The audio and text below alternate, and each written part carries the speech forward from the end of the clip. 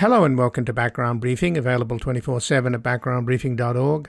I'm Ian Masters, and today we'll examine a number of stories and issues in the news. We'll begin with the intensifying war between Israel and Hamas as Israel cuts off fuel, water and food supplies to the Gaza Strip, and assess the possibility of another front opening in the north as clashes with Hezbollah escalate.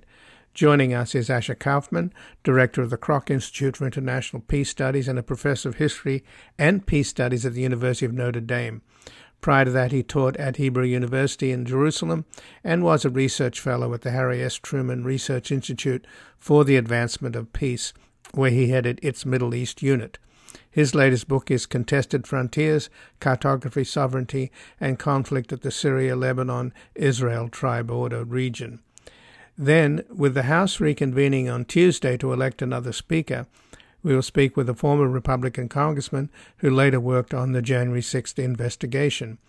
Joining us is Denver Riggleman, who supported advanced intelligence analysis and technical development programs during his over 2 decades as an intelligence officer, NSA advisor, federal contractor, research and development technology lead, and CEO of support companies for the Department of Defense.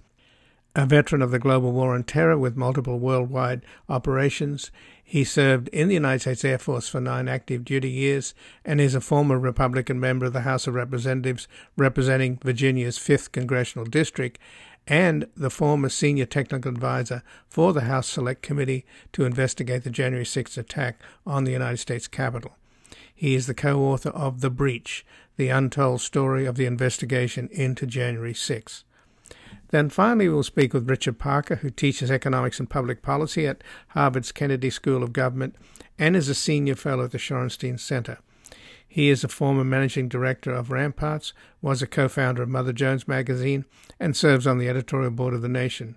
His books include The Myth of the Middle Class and John Kenneth Galbraith, His Life, His Politics, His Economics, and we will discuss an article at the New York Times by David Brooks, which argues the Democrats should get behind Joe Biden and that it's the Democratic Party as a whole that is ailing.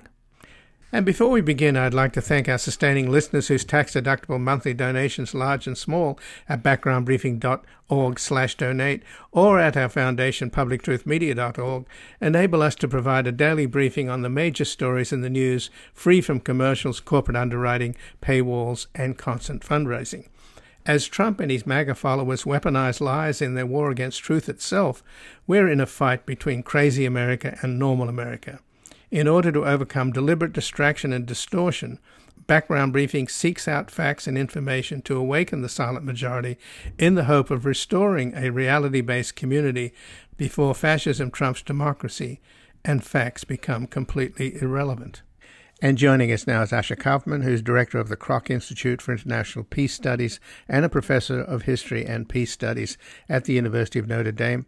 Prior to that, he taught at Hebrew University in Jerusalem and was a research fellow at the Harry S. Truman Research Institute for the Advancement of Peace, where he headed its Middle East unit. He's the author of Reviving Phoenicia, The Search for Identity in Lebanon, and his latest book is Contested Frontiers, Cartography, Sovereignty, and Conflict at the Syria-Lebanon-Israel Tri-Border Region. Welcome to Background Briefing, Asher Kaufman. Thank you for having me.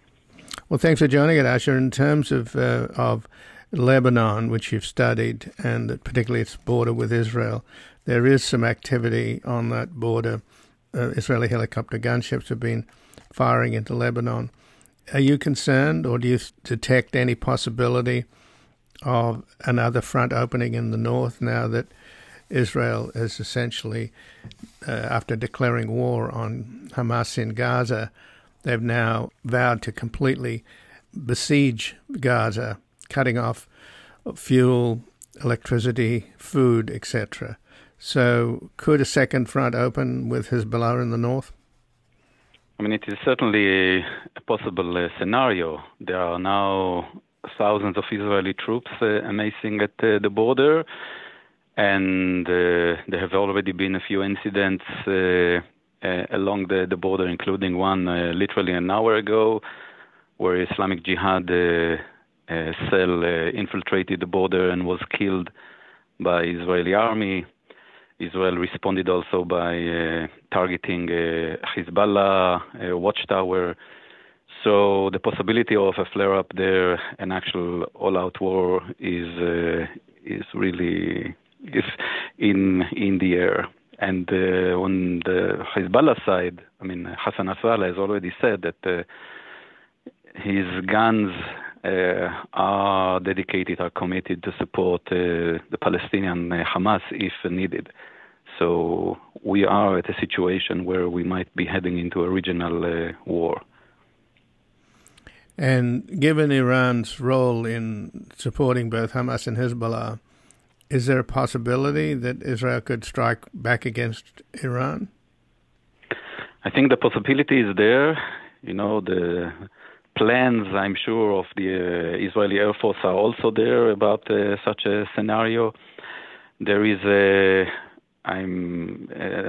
are American forces, a Navy that is getting close to Israeli borders to demonstrate support for Israel. Possibly they're also sending a signal that they might support Israel if there is some confrontation with Iran, or that as a warning that Israel should not deal with Iran directly, but only with its proxy, Hezbollah, if we get to that situation. It's really hard to tell. There are many players now, and many players at the arena, and it's as volatile as it could get.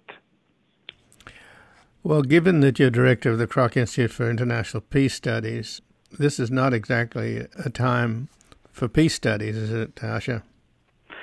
No, I think peace studies can offer, alternatives. Peace studies can give us the context of how we got into here and what are the constructive steps that should be taken in order to move into a better and less violent future. So right now there is a crisis that requires intense diplomacy and intense negotiations in order to stop it as much as possible, although that the parties now do not seem to be ready for that. But the field where I come from, the institute that I direct, addresses these issues, and there will be a moment where negotiations will have to take place between Israel and Hamas. And if we want to think about the future of Israel and Palestine, then we have to think about peace and justice for all people living in this small territory. I mean, we are here because, at least in large part, we are in this situation because Palestinians' claims for self-determination, Palestinians' desire for self-determination have not been realized, and there has not been any path for constructive negotiations between the two parties. And Israel has avoided the Palestinian front for a good number of years now, through this false belief that if you sign peace agreements with neighboring countries such as the United Arab Emirates or even Saudi Arabia, then somehow you could push the Palestinian problem under the rug. But we have been proven wrong time and again with that perception, and now it has blown up in Israel's face, unfortunately.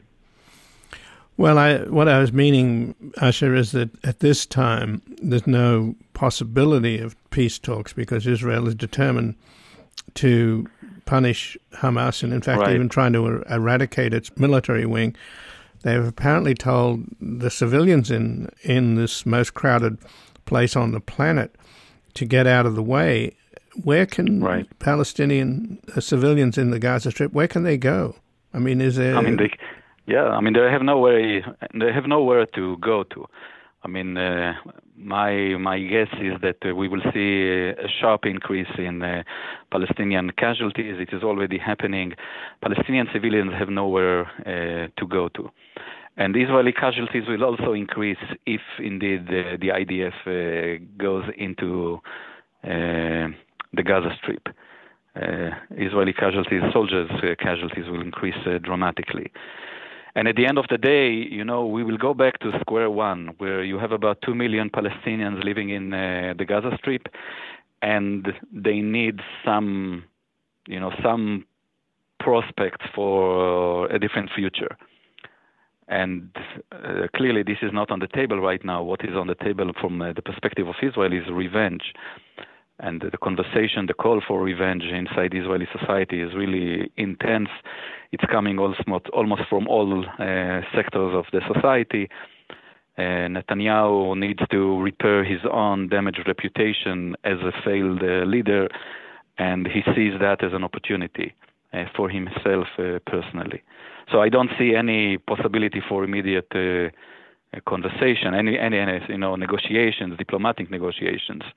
There might be something now that may come up because Hamas also abducted small kids, babies, and some young men and women and elderly, and there might be a possibility for a negotiated agreement of releasing them, and then Israel might release women and minors in its prisons, Palestinian prisoners. I do not know even if this is a possibility. But the conversation, what you read now in the news, that this has been floated as a first step towards some dialogue between the two parties. Well, I imagine, though, the mood in Israel is pretty bitter. I mean, the hideous nature of this Hamas attack, and as we're speaking on Monday, Asher, they still haven't really rounded up all of the Hamas fighters who are roaming around shooting people at random. And the attack on the rock concert, where 262 Israelis were killed, that really is hideous to even think about. Right. And so I can't imagine that anybody much in Israel is thinking about peace and negotiation at this moment. They really are furious. So yeah. I mean, the general mood in Israel is revenge, really revenge. But Israeli decision makers will have to take into account that there are dozens of prisoners now inside hostages inside the Gaza Strip, and some of them are babies. This, to be honest, is beyond me. Why would Hamas militiamen take babies as small kids as hostages? I mean, it tarnishes their image in really unbearably. Well, they didn't have much of an image to begin with, but they do live in a cage, and they've been caged in there for so long. So it's not entirely surprising that they would lash out. Yeah, for sure. Well, in the past, there have been negotiations, in spite of the fact that Hamas is essentially a religious sort of fanatical organization. They've been pragmatic in terms of negotiating earlier settlements and trade-offs and even hostage negotiations. So when do you think, I mean, at the moment, there'll be a lot of military activity, and the pounding of Gaza will continue probably, I don't know for how long. But then at some point, they're going to have to negotiate. And even the fact that they've got over 100 hostages in this narrow strip, you would wonder whether or not, given the fury of this aerial assault and the bombing campaign, and then, even the hostages' lives may be endangered. Yes, I mean, Hamas has already declared that 4 hostages died by Israel's bombs. This could be, just tactics to psychological warfare against Israel. I do not know. But, of course, the hostages' own safety and life is at stake here. Israel's Minister of Finance, Smotrich, who is, he belongs to a far-right, religious, messianic, fascist party, but a senior member of the government, has already said that Smotrich said that these hostages will just be, a price we will need to pay when we wipe out Gaza. So we should not act in Gaza, carefully, so as not to harm these hostages. That is what he said yesterday. I do not know if this would be the government policy, but this is, another issue that the government would need to consider. The extent of operating carefully so as not to harm the hostages.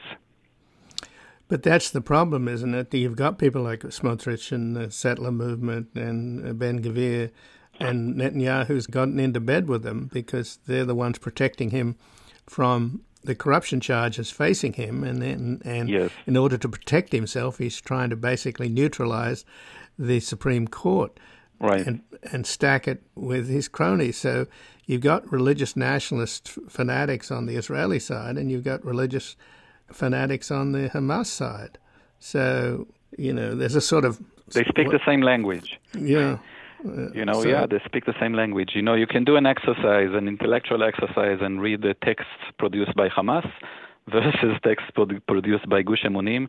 And if you remove identifying features, you may not find too many difficulties about the totality of the claim for ownership of the land and the lack of legitimacy of the other side, and the religious language, of course, that is so central to their ideology, political behavior.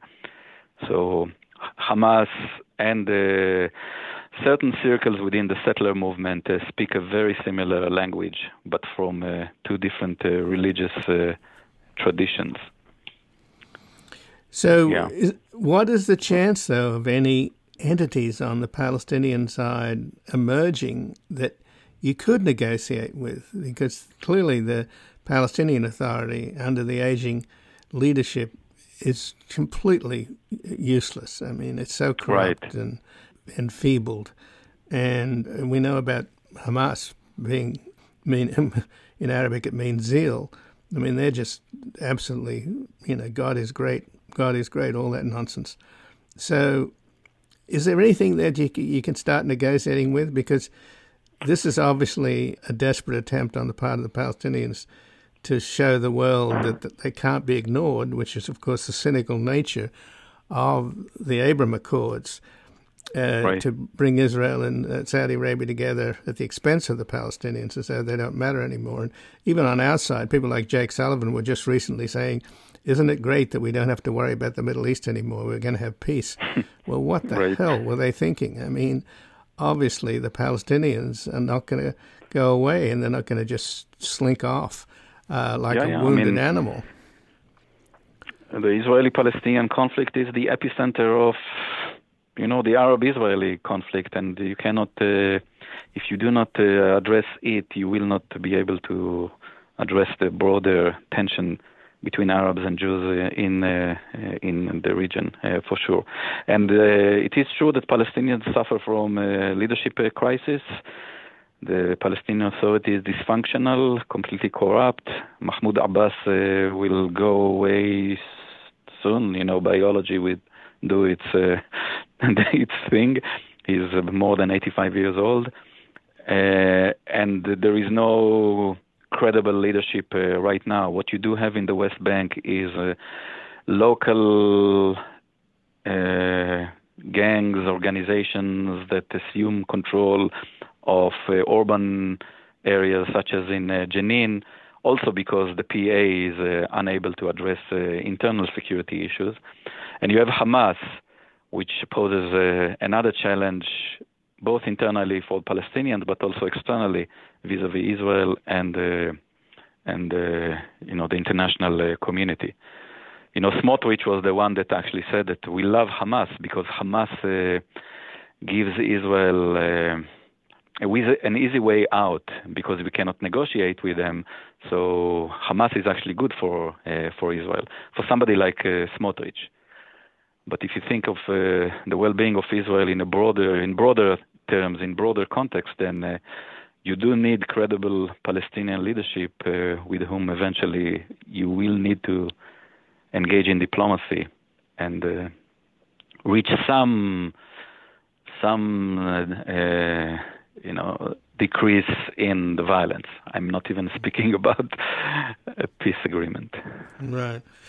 Well, here in the United States, we're not exactly have our act together, do we? We don't even have a functioning House of Representatives. You've Right. got this one crazy Republican, Tommy Tuberville, who's considered the stupidest person in the Congress, holding up the U.S. military. So, as I say, we don't have our act together either, let alone the Palestinians. So just in closing, what are you hearing from your family and relatives and friends in Israel? I mean, most of my contacts are on the Israeli side. Most of my family and friends are either in the Tel Aviv or the Jerusalem area, and these areas have been targeted by rockets, missiles, but all in all they have been, safe. There is a general mood of anxiety, depression all over the country. I have friends with families in the area around Gaza, and there the situation is extremely, extremely dire. I mean, what is coming out of there is no less than hell. I mean, whole communities were wiped out. It's as devastating as it can get, and images from that part of the country are really, really harrowing. The situation is extremely bleak. The country is in a sense of real severe crisis. I would even say an existential crisis, not only vis-a-vis Hamas and Hezbollah, but there is also a sense of internal challenges that are a product of all these years of Netanyahu's leadership. Divisions that he has sowed and cultivated all these years are now all up and only adding to the level of internal Israeli anxiety. Well, Asher Kaufman, I thank you very much for joining us here today. Thank you for having me. And again, I've been speaking with Asher Kaufman, who's the director of the Kroc Institute for International Peace Studies and a professor of history and peace studies at the University of Notre Dame. Prior to that, he taught at Hebrew University in Jerusalem and was a research fellow at the Harry S. Truman Research Institute for the Advancement of Peace, where he headed its Middle East unit. And his latest book is Contested Frontiers, Cartography, Sovereignty, and Conflict at the Syria-Lebanon-Israel Tri-Border Region. We're going to take a brief station break. We're back discussing the election of a new Speaker of the House with a former Republican congressman who later worked on the January 6th investigation. Until the philosophy which old one race superior and another inferior is finally and permanently discredited and abandoned. Everywhere is war. Welcome back. I'm Ian Masters, and this is Background Briefing, available 24/7 at backgroundbriefing.org. And joining us now, Denver Riggleman, who supported advanced intelligence analysis and technical development programs during his over 2 decades as an intelligence officer, NSA advisor, federal contractor, research and development technology lead, and CEO of support companies for the Department of Defense. A veteran of the global war on terror and multiple worldwide operations, he served in the United States Air Force for 9 active duty years and is a former Republican member of the House of Representatives representing Virginia's 5th Congressional District and a former senior technical advisor for the House Select Committee to investigate the January 6th attack on the United States Capitol. He's the co-author of The Breach, The Untold Story of the Investigation into January 6th. Welcome to Background Briefing, Denver Riggleman. Great to be here, and thank you. Well, thanks for joining us, Denver. And the House reconvenes on Tuesday to elect another speaker. It may take some time, and the competition is between Steve Scalise and Jim Jordan. Already, the former co-chair of the January 6th investigation, Liz Cheney, has gone public warning that a vote for Jim Jordan as Speaker would be a catastrophe for the United States Constitution. Since you worked with Liz Cheney on the January 6th investigation, Denver, is Jim Jordan perhaps, if not the leading insurrectionist in the House, at least one of them? Well, yeah, I mean, I wouldn't follow him into a bathroom, Ian, and I think when you're talking about being somebody who was behind January 6th, when you're looking at the body of individuals, that could be the speaker, the majority leader, and the whip. You're talking about three individuals that could have voted to object to the electors. And I think what people forget, Ian, is that he sent a text on January 5th where he copy-pasted an insanely crazy article from Joseph Schmitz. He used to be a DOD, Department of Defense Inspector General, and I just find it amazing that hasn't come out more, that in the text messages to Mark Meadows, Jordan was really parroting some of the craziest people and craziest conspiracy theories. And I think that's why it's so damaging, and why Liz, like me, are so worried, is because we saw the data and the evidence based on the congressional representatives and those like Jim that were really behind the push to overturn the election on January 6th. And he had an 18-minute phone call with Trump on January the 2nd and several phone calls on January the 6th, did he not? Well, I got to see those phone logs, Ian, as a senior technical advisor. And, to see that Jordan was so heavily involved, even with the communications during that day. And, again, I don't like to, as an intelligence officer, or a former intelligence officer, and as a tech advisor to the January 6th and, the senior tech advisor to the January 6th committee, I don't like to jump to conclusions. But there's so much smoke that the fire has to be coming from the center of that conflagration. And we talk about Jim Jordan, who he actually talks to, who he coordinates with, and who he's in communication with that day. It looks like he was very well aware of what was going on in terms of the option electors and overturning the election that day. Well, but he was right out of the gate on Stop the Steal. Just 2 days after the election results came in, he was out campaigning for Stop the Steal. So, yeah, he was QAnon when it was cool, right? And and I think that's what people need to know about Jim Jordan, is that whether he's a cynic or he's that credulous and that stupid, I mean, all of those really are disqualifying. And I think, again, that's why when you're looking at what happens in 2024, you have to be aware that, leopard, you could say all those things, right, Ian, like leopards don't change their spots and things like that. But what I like to tell people is this: past performance is indicative of future performance. Jim Jordan's not going to change his stripes or his spots when 2024 rolls around for the election. So I think, again, going back to, the beginning here and the question about Liz, there's such apprehension about people that are like that leading our country in any capacity, that people that are facts-based need to stand up and say enough is enough at some point. So given that Steve Scalise is a formidable fundraiser, and that's usually what makes you popular, and you served as a Republican in the House. So, Denver, how are you going to handicap the next few days? Because it seems to me that back in 2020, Jim Jordan supported primary opponents for 12 sitting members of Congress on the Republican side. Those 12 would certainly be dead against him. Depending on what type of power sharing agreement they have. What happens is there's so many behind-the-door meetings about the promises for committee assignments and things like that after the vote. But you said something that was very profound at the beginning. It is about the money. And Scalise is formidable.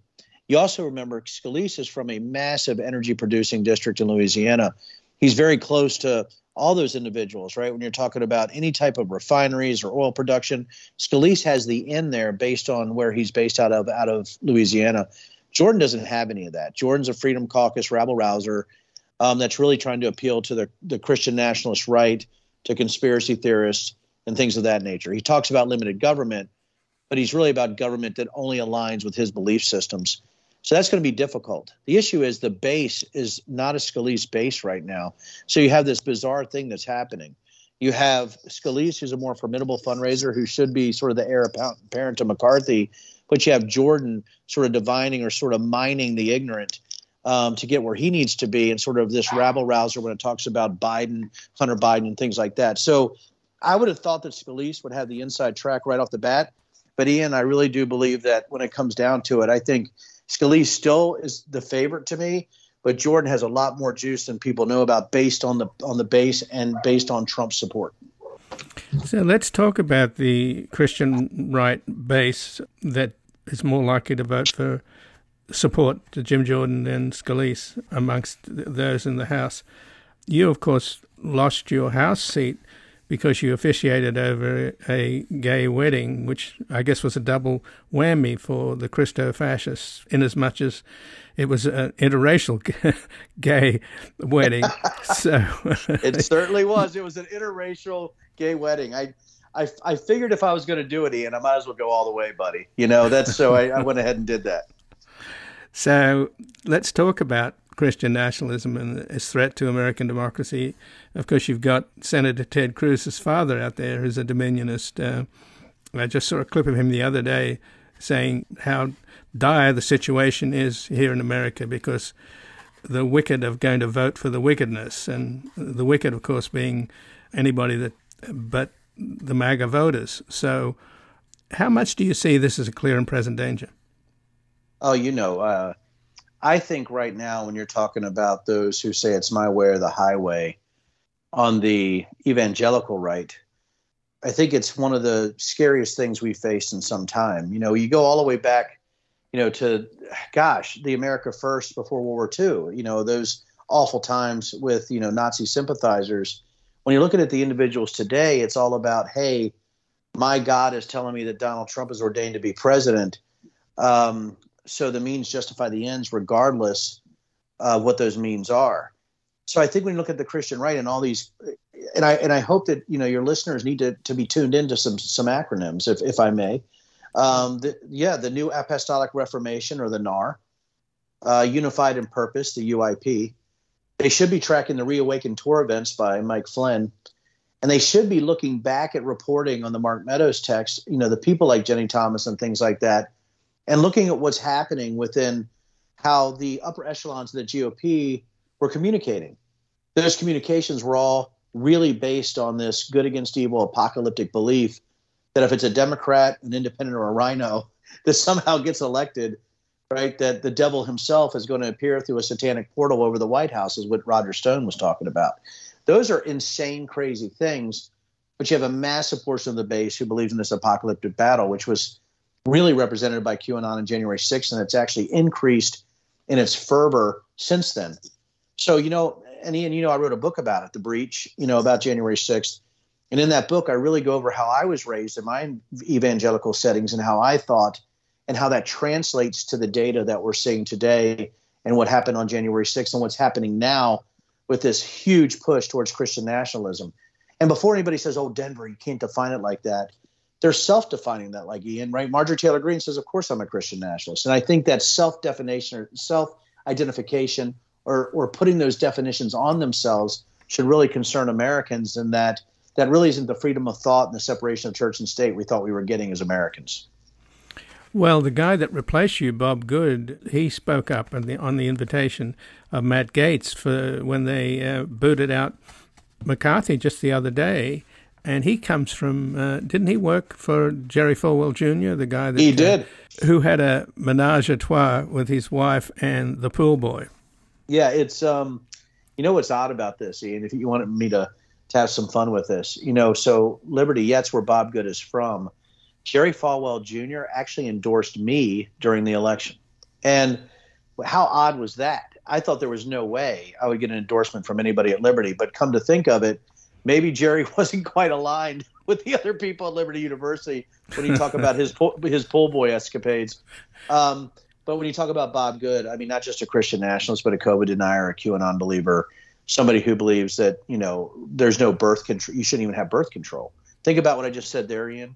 And what I said about Bob Good, he's a guy who believes that birth control starts at erection, and or that life begins at erection. And I think that's a bad person to have as a congressional representative for a district. And I think that's something, again, Bob Good is such a performative, I don't want to say asshat, that would be inappropriate. But I think he's a performative politician that's really ignorant about how things work. But again, the base reacts to that type of apocalyptic vision. And Bob has tapped into that with the base here in Virginia's 5th District. So in 2020, Steve Scalise voted to remove Confederate statues from the U.S. Capitol. You were suggesting earlier, Denver, that without putting words in your mouth, and correct me if I'm wrong, but you seem to think that Jim Jordan's maybe got the inside track.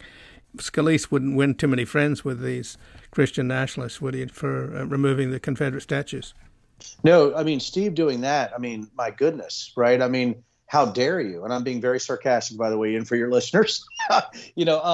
I would vote to remove Confederate statues, and I'm born and raised in Virginia. So, the high school I went to, I was a Stonewall Jackson Raider.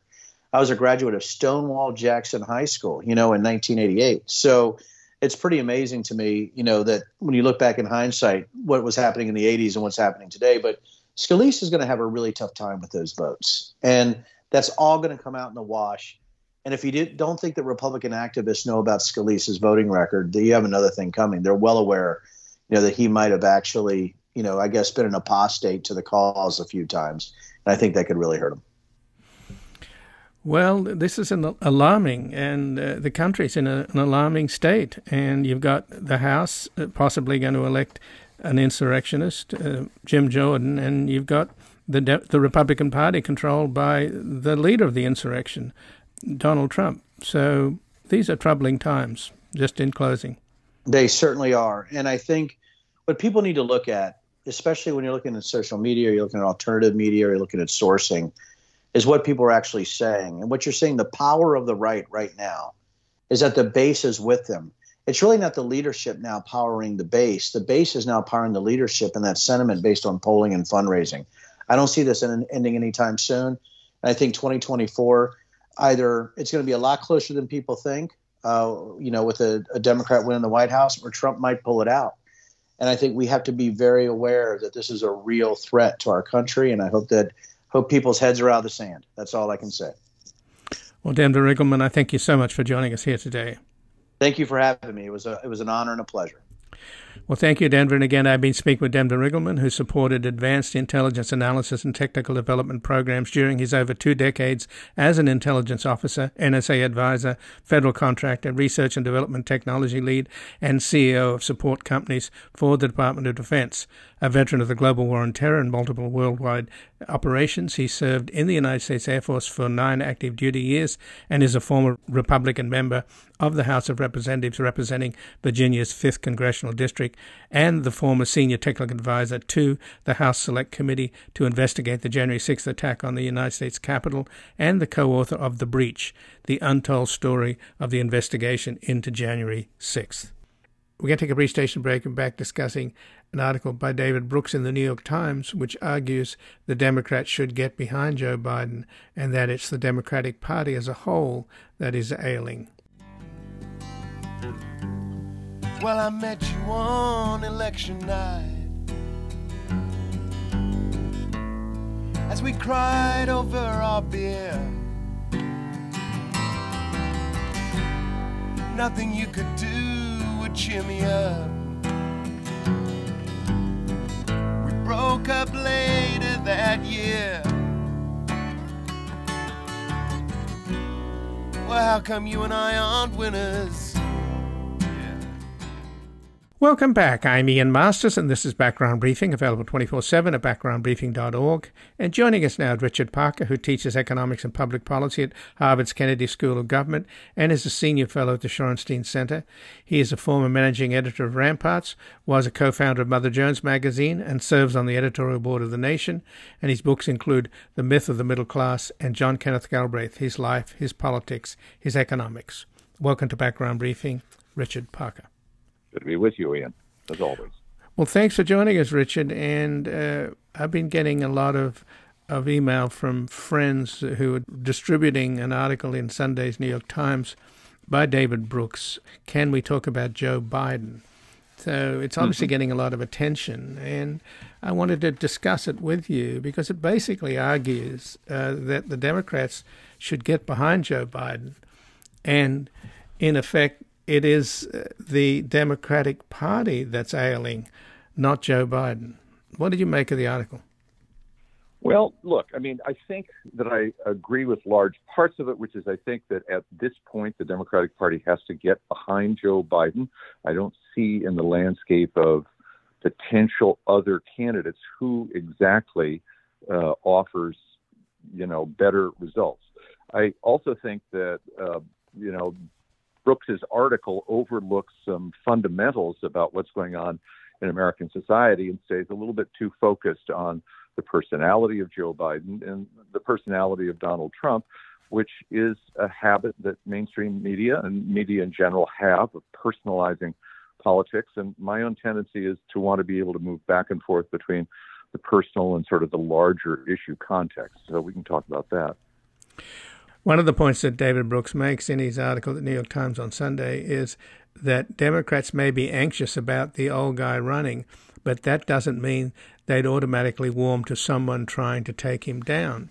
And if you look back, of course, at what happened with Jimmy Carter when he was challenged by Edward Kennedy in the primaries, that didn't do Carter any good, of course, either. So it seems to me that that's something that people that are thrashing around for an alternative maybe haven't thought about. Well, that's right. And I mean, again, so my way of trying to think about this is not to think immediately of the personality, but to think of the presidency as the person elected by coalitions of voters that have reasonably coherent, sometimes incoherent, but reasonably coherent issues in front of them and values in front of them. And bringing those coalitions together is what creates a successful presidency and even just a successful nomination for the presidency. You have to be able to assemble and stabilize those coalitions long enough to win the nomination, let alone then win the presidency. So what I do when I think about the coalitions is think that, this is a large country, 300 million people, and it goes through cycles of interest in elite politics and disinterest in elite politics. We've had dramatic shifts in terms of the number of people willing to vote in the last 4 elections that wasn't even predictable or even imaginable 30 years ago. So one thing is that there's a rising interest in politics and participating at least at the level of voting in November of quadrennial elections. That's really important to take account of. The second is that we're in a period of what I call the fourth great migration into the United States, with something like 1 out of 4 Americans either foreign-born or the child of someone who was foreign-born. And when we've had these migratory waves in the past, they've deeply influenced the political outcomes because they altered the existing coalitions that had made up the previous politics of the respective parties. And I think that's what we're going through right now, which is, on the one hand, the Democratic Party is reconfiguring itself to absorb a much more polyvocal, multicultural constituency and trying to activate that multicultural constituency to elect Democrats, including Joe Biden, but not exclusively Joe Biden. The Republican Party made a bet in the 1960s that it could mobilize a large block of, once upon a time, Democratic white voters in the South, which it has done very successfully and which served as a core coalition base for the long Reagan cycle. But that core is getting smaller and smaller and smaller as a percentage of voters. And that's the dilemma that they're facing, which is that they need to turn out a core that is getting smaller and activate it to a higher level of voter participation to offset what is happening with the shift going on toward the Democratic Party as these newer voters come into the stream.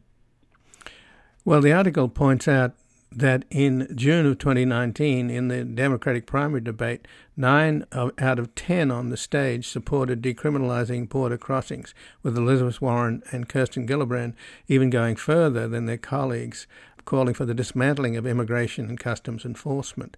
Now we're seeing Joe Biden having to reverse himself and build a part of the wall down on the southern border. And obviously the Democratic Party is a coalition of interest groups and identity politics. But one of the curious ironies is that support for immigrants, and of course we're getting vast numbers now from Cuba and Venezuela, the Latino voters in this country aren't entirely behind open immigration or whatever the Republicans describe the Democratic position. What do you make of that? I make two things of it. One is there's no history of any country in the world being able to operate an open border policy that allows people from outside the country to enter and claim citizenship. Nowhere. No history of it as being feasible.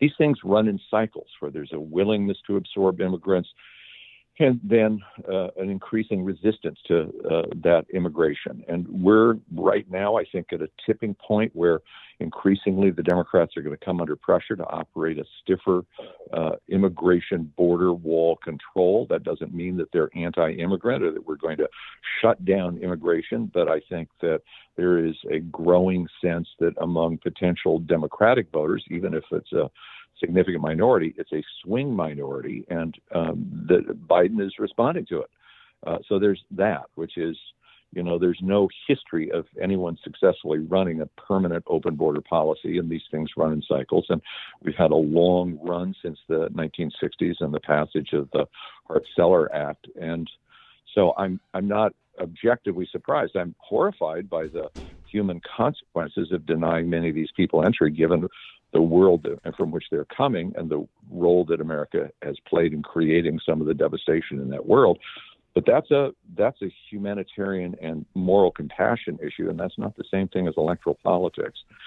The second thing I'd say is that I don't understand why people are surprised that the complex Spanish-speaking, Hispanic, Latino, Latinx community is divided on this issue. I grew up in Southern California, and in a period in mid-20th century America, we talked, all of us alike talked about being Mexican-American or being Guatemalan-American or being Cuban-American or whatever. The term Hispanic or Latino had not emerged because people attached themselves to specific identities, and the social construction of the idea that because people share a linguistic cultural background as being the definer of loyalties is recent and I don't think is accepted particularly well within that complex community. I mean, you've seen the same polls that I have, which is asked about this term Latinx, which is very popular in university communities and on certain media outlets. Vast majority of people who would be identified as such claim not to even know the term, let alone express any interest in it. So we've got a social construct of an identity that is a recent social construct that is not an identity that is actually affirmed by the majority of people we are trying to fit into that category. So I'm not surprised by that. And it's also the case that, look, it's a complex community in class terms. There are small business people, there are independent contractors, there are wealthy business people, there are all sorts of classes and class identities represented within that large Spanish-speaking community, or once Spanish-speaking community. And so, again, I think that if what we're talking about is the objective analysis that political analysis requires, I don't understand why it's taken so long for the Democrats to recognize this fact. Again, there are lots of issues about denial of visibility, of equality of rights, et cetera, but that's not the same as the analysis politically. But in terms of the problem itself, which David Brooks points out, just quoting again from his article, Biden's approval ratings are stubbornly low. In a recent ABC poll, only 30% of voters approved of his handling of the economy and only 23% approved of his handling of immigration at the southern border. Roughly three-quarters of American voters say that Biden, at 80, is too old to seek a second term. There have been a string of polls showing that large majorities of his own party don't want him to run again. And in one survey from 2022, an astounding 94% of Democrats under 30 said they wanted a different nominee. So even though the article argues that the problem is not Biden, it's the Democratic Party, how does he turn those figures around? A couple things. One is neither Biden nor Trump enjoys majority approval from the American voters. And what you want to think about is in a face-to-face showdown between Trump and Biden, what it is that these Democrats who are hesitant about Biden, who say they don't approve of Biden, or Americans in general who say they don't approve of the Biden administration, will do when the choice is Biden versus Trump. America won the Second World War by allying itself with the Soviet Union. Were the majority of Americans from Franklin Roosevelt on down approving of the Soviet Union? No. But when given a choice between allowing Hitler to run rampant over Europe and supporting the Soviet dictator, we chose to support the Soviet dictator in order to accomplish a particular end. Politics is a story about settling in the final instance for what is the better of the deals available that one can get. And so I, at this stage, more than a year away from the November election, I'm just not paying attention to these approval ratings. The second is there's a trend line to approval ratings of public leaders of all kinds, whether it's of churches, banks, universities, the media, politics, whatever. And that is a trend line that has been going down since the middle of the 20th century. In the mid-1960s, 75% of Americans answered yes when asked the question, do you think that the government will do the right thing all or most of the time? By the late 1970s, that was down to 25%, from 75% to 25%. That enormous break has never recovered. In other words, it's never gone back up. There have been times when, for example, in the Reagan years, the Republicans discovered, well, they actually did like government a little bit more because their government was in office. When Obama was in office, the Democrats discovered they liked government a little bit better.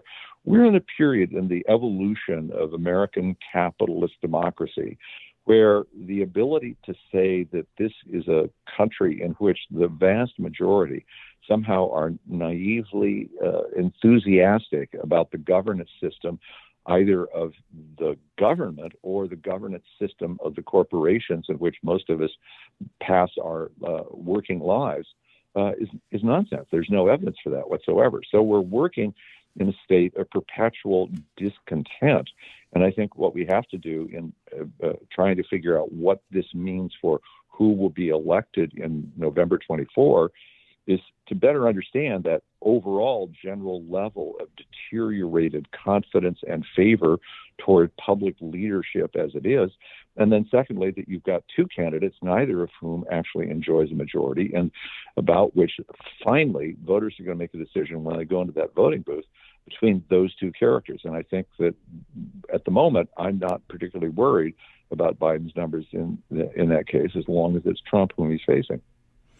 So, since you're an economist, Richard, what do you make of the idea that Brooks says that age isn't Biden's key weakness, inflation is? Oh, I agree.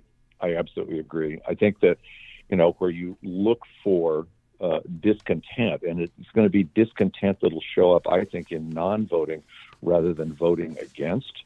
I think that there are real worries. I was in shopping at our local supermarket Star. A pound of butter costs $6, right? Mm-hmm. And gasoline is back up to $3.90. I know out there in California it's even higher. $6. And yeah, well, so and people live with an experience of the economy that's highly particularized by their experience, and they know a lot about their economy, which national reporters and national pollsters oftentimes miss. I remember a British journalist friend of mine who covered the 92 campaign, and so was on the plane riding around with other journalists, and at one time Clinton and another time other candidates. And the common wisdom among the journalists was, oh, Americans, they don't understand the economy, blah, blah, blah, blah, blah. And what my British friend did was go into towns whenever they landed and begin to talk to people about the economy. They didn't know what the national inflation rate was. They didn't know what the national unemployment rate was. But if you wanted to know what the price of housing was in the local area, what a house had gone for 2 blocks away, what a comparable house cost to rent, what the price of milk or the price of bread or the price of butter was and which direction those prices were moving, what the cost of education or healthcare insurance was, they knew. And what I'm worried about is that there's a kind of a national delusion that focuses on the consumer price index or, a proxy equivalence that doesn't catch the granular experience of people when they walk into their supermarket or they write out checks or, make credit card payments at the end of the month. So just in the last minute, Brooks says that I have also come to fear and loathe Donald Trump. I cannot fathom what damage that increasingly deranged man might do to this country if given a second term.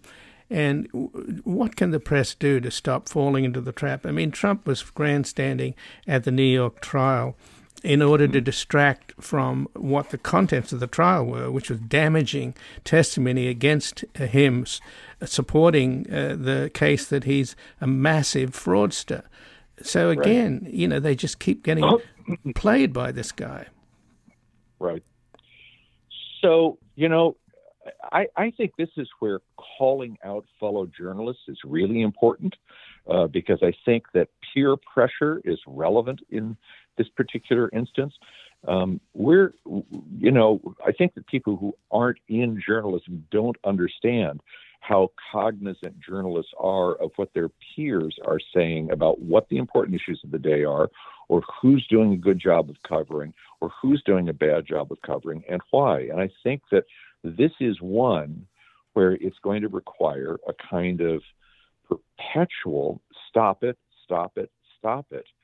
voice, yours and that of others around the country that just says enough of this. We're on to this game. Stop with the horse race. Stop with the on the one hand, on the other. Stop it.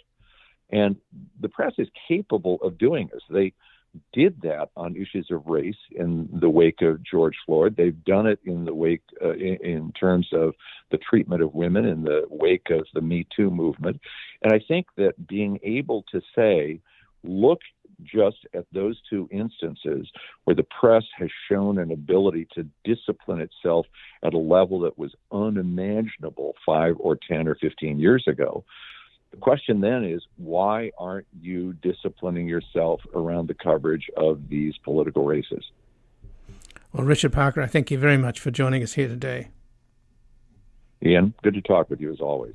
Well, thank you. And again, I've been speaking with Richard Parker, who teaches economics and public policy at Harvard's Kennedy School of Government and is a senior fellow at the Shorenstein Center. He's the former managing editor of Ramparts, was the co-founder of Mother Jones magazine, and serves on the editorial board of The Nation. And his books include The Myth of the Middle Class and John Kenneth Galbraith, His Life, His Politics, His Economics. This has been Background Briefing. I'm Ian Masters, and I'd like to thank producer Graham Fitzgibbon and assistant producer Evan Green. To help us sustain this program into the future and ensure it remains free to all, please take a moment to support us by going to backgroundbriefing.org/donate or publictruthmedia.org, where you will find our non-profit Public Truth Media Foundation, where your tax-deductible donations, large and small, keep us broadcasting. And if you've missed any of today's programs or would like to explore our vast archives, you can find us at backgroundbriefing.org, where we include extended interviews searchable by topic and have made it easy for you to sign up for daily email updates that provide links to resources, articles, and books discussed on the program. Also, you can find links there to subscribe wherever you get your podcast, and we encourage your ratings and reviews on these platforms. Find us on Twitter and Facebook at Ian Masters Media, and please do help us reach more listeners by sharing this program with friends, family, and colleagues. And I'll be back again tomorrow with another Background Briefing. Bye for now. The guy that lived next door in 305